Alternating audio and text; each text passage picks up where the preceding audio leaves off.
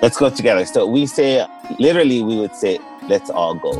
Ehelekako. Helikako. Yeah. Hi, my name is Kelly Edwards, and in English, this is Let's Go Together, a podcast from Travel and Leisure. Our show is all about the ways travel connects us and what happens when you don't let anything stop you from seeing the world. Two of my favorite places on the globe are right here in America, Alaska and Hawaii. From the Arctic midnight sun and the moose in Denali National Park, to the green sea turtles and the active volcanoes on Hawaii's Big Island. These two states are full of natural wonders. They also have rich native cultures, languages, and traditions. As we explore new places, even here in the U.S., it's always important to understand the context we're entering as visitors. When you do that, you show respect for the land you're on and the people it belongs to. You also open yourself up to a whole new level of experience and connection. That's why I'm excited to introduce you to today's guests, two phenomenal ambassadors of Native culture from Hawaii and Alaska. Maika Komohoali'i is an artist, hula teacher, and cultural educator. Aloha mai kako o wau o kumu Maika Komohoali'i no waimea ka inoa ka ua ki pu'upu'u mai au he Hawaii au. So I said, hello, my name is Kumu Maika Komohoali'i. I am from Waimea, the land of the Kipu'upu'u rain, and I am a native Hawaiian. I come from Hawaii, and specifically Hawaii Island. So that's the one that people know as the Big Island. And Alyssa London is the creator and producer of Culture Story, a TV series that highlights Native people and cultures. She's the author of a children's book called Journey of the Freckled Indian. And in 2017, she became the first Tlingit Miss Alaska USA. I made my platform about showcasing the beautiful cultures here in Alaska and then also around the United States and Indian country. Well, I want to introduce myself in Tlingit. Tlingit ayachat yachediedi yuchat duasau cha'ach nahatsati dachlawedi ayachat. What I just said is that I'm Tlingit, that my Tlingit name is Yachediedi, which means valuable child, that I'm Eagle Killer Whale, which is my clan in Moiety, and that my family is originally from Angoon, Alaska. That word moiety, by the way, is French, and it refers to two groups within the Tlingit tribe in Southeast Alaska, Eagle and Raven. Alyssa and Maika have traveled the world sharing their cultures and found connections with other Native people along the way. I called them up for an epic conversation, speaking across thousands of miles over Zoom to learn more. So you're both really strong proponents of cultural preservation. What were your own experiences like in the terms of learning about your own language and culture? Where did you get that knowledge, and what was the process like? Alyssa, you can go. Thank you. I grew up with my parents wanting me to know who our family is and where we come from, and that sentiment has really influenced my interests throughout my life. My mom's side of the family is from a cattle ranch in Montana, and so she would expose me to that side of our culture as well, but it was my dad's side that I feel became my greatest focus because he was on our tribal corporation's board of directors since I was young, and he also is a Native American lawyer, and I love both of my parents, but I really looked up to my dad because of the work he was doing for our people. One of my earliest memories of trying to communicate to other people, my classmates, about my culture was when I did a show and tell about the Tlingit creation story in about second grade. Alyssa kept telling the story beyond second grade. She carried it with her to Stanford University. And I just really wanted my classmates outside of the Native American community to understand that Native people are still here. And it would shock me that, some of my classmates who I considered to be, highly educated people just thought that Native culture didn't exist anymore and that Native people didn't exist anymore. And so I felt that it was one of my roles or purposes in life is to help people understand the origins of the people of these lands and also to not let our cultures be forgotten. Right. I've definitely spent some time in Alaska, and I can say that the cultural preservation is really strong. Which brings me to you, Micah, because I know that this is absolutely the same in Hawaii. Sure. Yeah. So interesting to hear everything that was just shared because we have gone through the same things.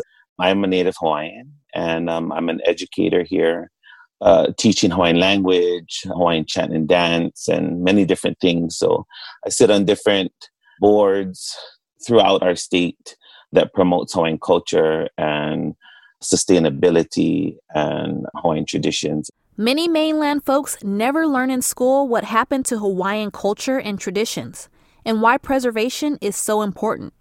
Micah graciously broke it down for Alyssa and me. We had a king and queen, and we had a full thriving kingdom and nation, a beautiful language, and we had about maybe close to 200 newspapers written in Hawaiian language. People are very, very advanced in many different ways. We have a palace in Honolulu that is modeled after Buckingham Palace.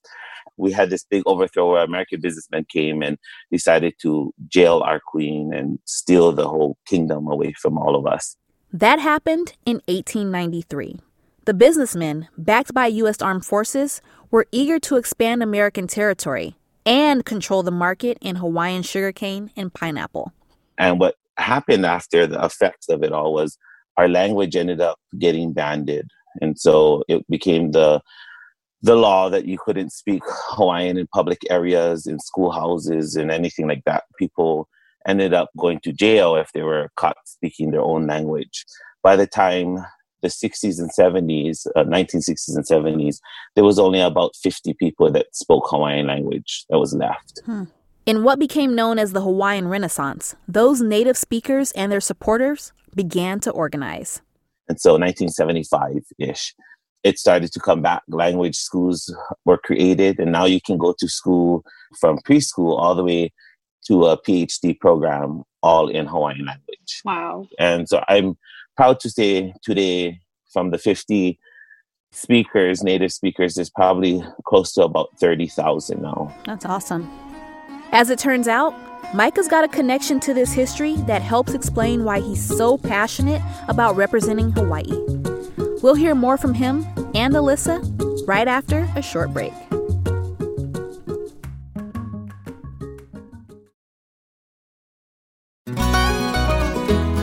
Hey everyone, I'm Sid Evans, editor-in-chief of Southern Living and host of Biscuits and Jam. Since 2020, I've been interviewing musicians, chefs, authors, and other Southern icons about their family traditions, their faith, their favorite meals, and of course, what it means to be Southern. And I'm excited to announce Season 5 of our award-winning podcast. Join me every Tuesday for new conversations with some of the most interesting and influential Southerners around. Be sure to follow Biscuits and Jam wherever you get your podcasts. You can also find us online at southernliving.com/biscuitsandjam.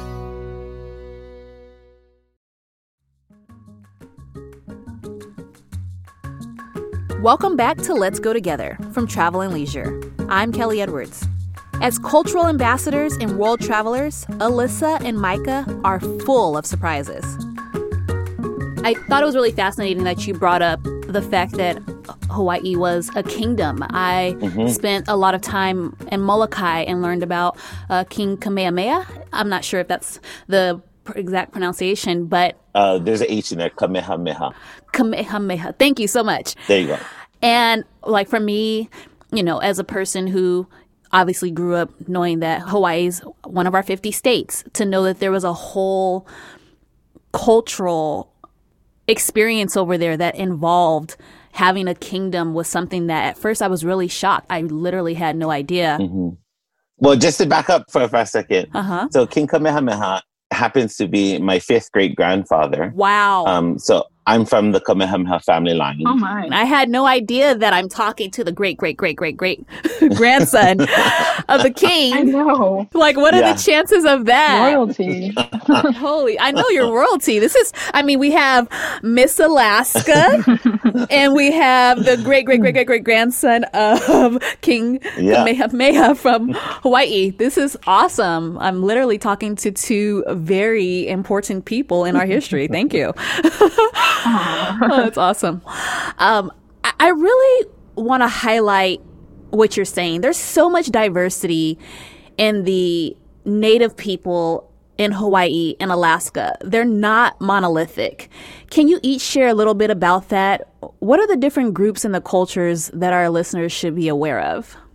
Well, in Alaska, there's over 250 different tribes. And that may shock many people because I think that generally when people think of Alaska Natives, they might just think of Eskimos. And Eskimo is actually a term that wasn't coined by the Native people themselves. It became just a Western word to describe people of the Arctic. So Alyssa turned her spotlight as a top 10 finalist in the Miss USA contest into a teachable moment. She told the co-host Terrence J. I'm very proud of my culture, and tonight you're going to see me in a traditional Tlingit robe over my evening gown. And that's just a clip that I'm so proud of because our language has never been spoken on national television, and there was an audience of 3 million people. And I still get messages or calls from Native people. I got chill bumps. That's so cool. Telling me like, wow, you speaking your language on that platform just was such a big deal. And that's why our languages, they're just so important because it's kind of like saying, look, our culture still is alive. We're preserving it. We're still here. Awesome. And Micah? In Hawaii, I would love to say we have 250 different tribes, but it's just us. It's just one body of people. I think we differ from island to island. We have 8 islands here. There's more that extend up our chain, but there's 8 of them that's in our collective that we call our state of Hawaii. And each island has different traditions. Our language is all the same. Our people is all the same. But I think we differ because of our geography. So I live on Hawaii Island and I live up in Waimea. So a higher elevation. So on my island alone, you have the people that live by the ocean, which is the people in the Kona district, and they're all fishermen, and they're all darker in skin color because they're always in the sun, and they're constantly on the ocean. They're surfers. They're all of those things. And then you drive around to the area that's called Puna, and that's where our volcano is. And so the people there are a little bit more fiery. They're just like the volcano. You never know when it's going to blow. It comes with earthquakes. So you have to be steady and ready and all those kind of things. And for us on this island, we know where people is from when they come to visit, or we go into town, we'll see somebody and we instantly know, oh, they're not from this town. They must be from Hilo. That one must be from Kona. This one's from Puna. Like, we can just tell by their demeanor, the way they say things, the way they do things, even the process of how they put their groceries in the car. We're like, okay, they're not from here. They're from the other side of the island. And that's why it's so important not to lump people together, because even if we're from the same, race per se or background, it doesn't mean that we are all the same people. And so it's interesting, especially being an African American woman, to hear that from you, being a Native Hawaiian, because it's something that's always prevalent. It's like, stop, judging us all based off of, something you've interacted with one person. And so I'm glad that you shared that, because that's really enlightening. Both of you have traveled the world. I'd love to hear more about that. How has traveling helped you connect with your own culture and other cultures? Alyssa, I know you've written about how studying in Spain helped you realize the interconnectedness of different indigenous cultures. So let's start with you. Yeah, so I got to study abroad when I was in college. That was my first time outside of the United States, Canada, and Mexico. And it totally sparked my love of international travel because I I was a comparative studies and race ethnicity major with a lot of Native American studies in my coursework. And when I was in Spain, I got to have some access to primary documents, the records from when the Spanish conquistadors were exploring the Americas. And of course, there were already people here, there were Native people. And then also, I've gotten to go to the Smithsonian archives through the Museum of the American Indian. And I just feel like I have to get a PhD on so I can write this thesis on all of the interconnected knowledge. But just in my own travels, then I spent 4 months backpacking around Central and South America so that I could actually meet like Quechua people in Peru and have conversations. And so right now there are a lot of first person accounts that are corroborated with primary documents that I've read when I got to study abroad. And it's an ongoing passion of mine is to, when I speak to a person from the Navajo Nation, when I learn that, they use abalone because they traded with my people or Athabascan people, or when my grandpa told me about how the massive cedar logs that, we have in Southeast Alaska, how those were useful to the Native Hawaiian people. And my grandfather actually, up until he passed away in October, went to a certain part of Maui for 2 to 3 months every year for like the last 30 years because he said he needed to follow the whales, and that the whales come to Alaska in the summertime and that they go back to Hawaii in the winter, and he needs to be just like the whales. I love that. That's so beautiful. Micah, I have the same question for you because you've lectured and taught around the world: Europe, Japan, Mexico, Alaska, Canada, Polynesia. I mean, really? Yeah. I'm an educator in many different things, but I am more famously known for teaching hula. Mm-hmm. So I teach dance, and not the commercialized dance, but we have different genres of our dance. Hula is the term for it all, our dance. But I guess we have like a more ancient style and then a more modern style. And so my dance school and my family, and we're more known for our ancient style, our authenticity, and for using the real things when we perform. Today, it's so much easier to just go and buy fabric cotton at the store and just sew it into skirts and dance. But it means so much more if you actually have to grow the tree and you have to wait 2 years, and then you strip the bark off the tree and you pound all the bark and you create your own fabric from a tree. And it takes a 3-year process just to do that. So when you're dancing now, it becomes spiritual. So when you watch somebody dance in clothing and everything that they had to dye naturally, they had to grow, they had to create, just watching them walk onto the stage, you're in awe, and you can feel what we call mana, or that power, that energy. The you mana. Feel the energy. Yeah, you feel the mana, the energy of the dance even before it started, because you know that everything it took years to get to this point where we're performing. Mm-hmm. Versus if you just went to the store, bought fabric, threw some cotton rope in it, and danced the song. And that's what got me traveling around the world. So teaching some of the dances that, like my family and my halau, which is our dance school, we do chants and dances that are like 700-800 years old. Songs and chants that are maybe 1,000 years old, and from the first migration of our people, and all kinds of things like that.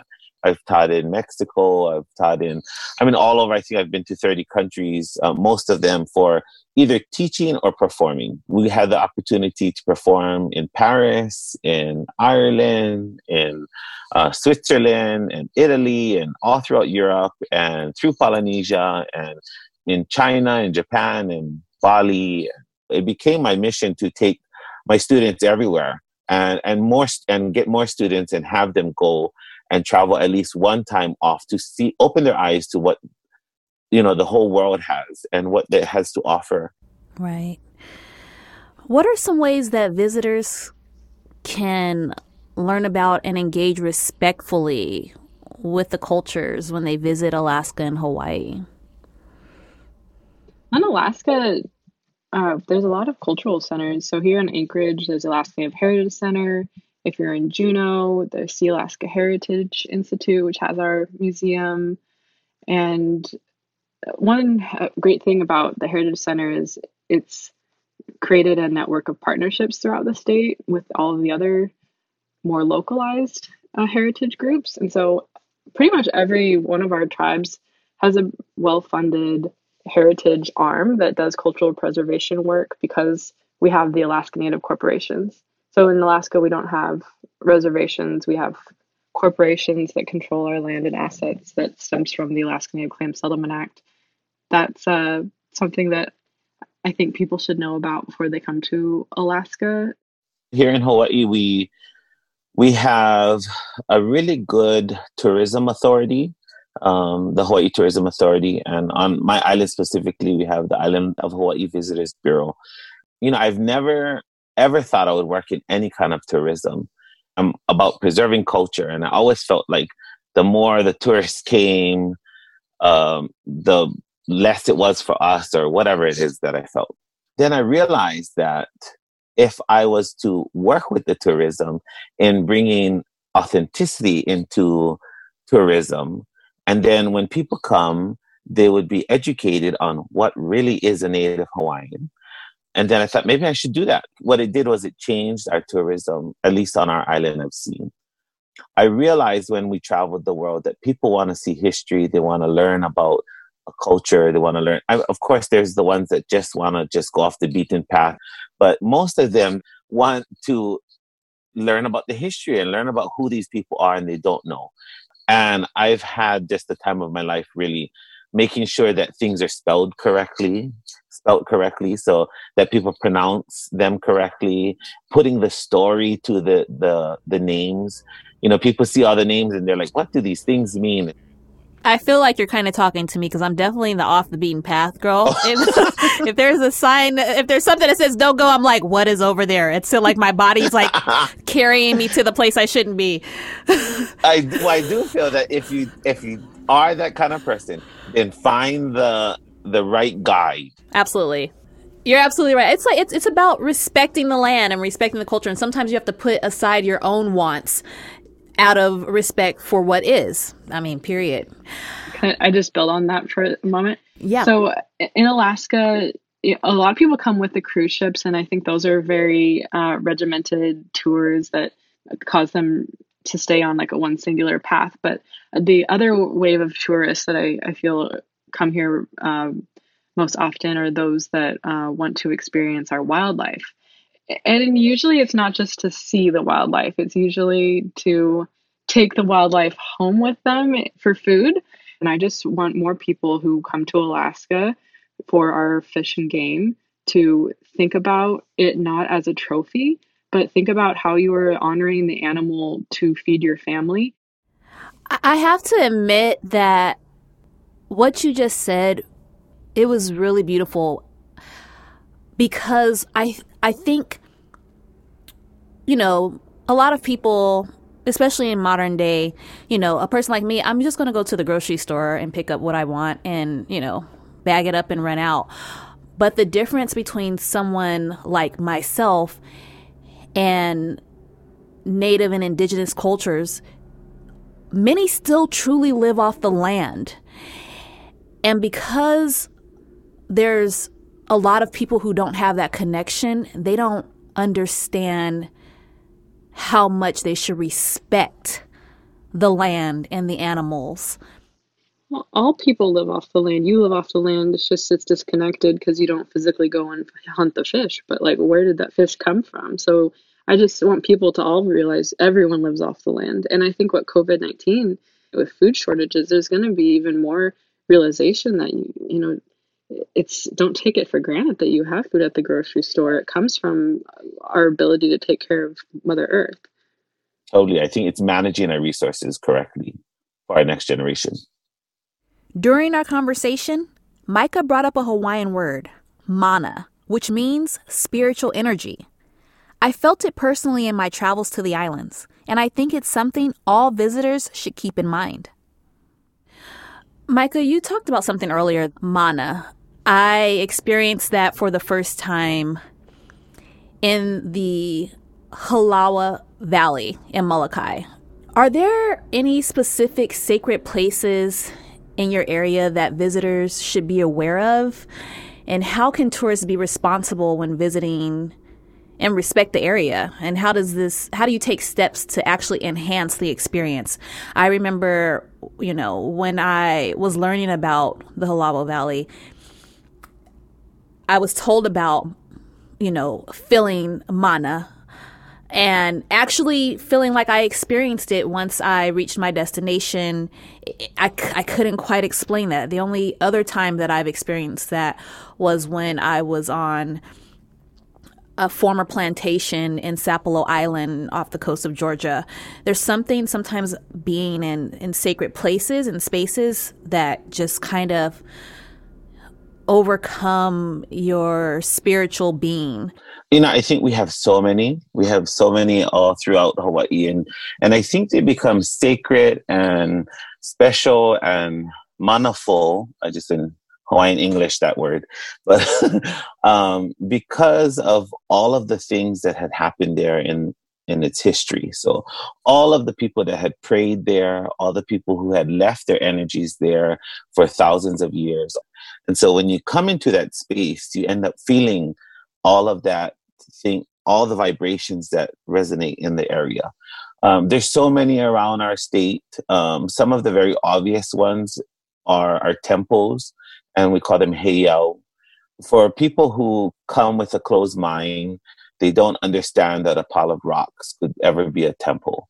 We're earth worshippers, that we practice the movements of our earth, and our universe is everything around us. And we honor everything that's around us, the trees, the rocks, the ocean, the wind, the dirt.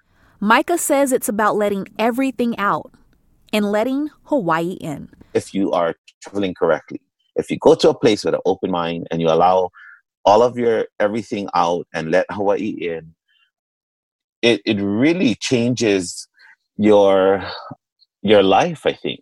You let a little bit of it in, it starts to affect the rest of your life, where things is not so stressful anymore. If you go back to that place where you go, oh, I remember when I was in Hawaii, this is what I experienced. And you hold on to it forever. It can really change your life. Places like Waipio Valley, Halawa Valley, and Molokai. For Waipio Valley, I feel like when you go down into the valley, it's almost like you go through this veil that just lifts everything off of you and throws it up on the top. And when you get into the valley, you left all your worries at the lookout point on the top. And when you're in the valley, you have to be present. And it's something that forces you to do it. It's not like you have a choice. It just happens. And I think that's what mana is. It's that power. It's that energy. And that's the beauty of Hawaii, I think. And the beauty of Native people around the world is they have the ability to connect to their environment around them.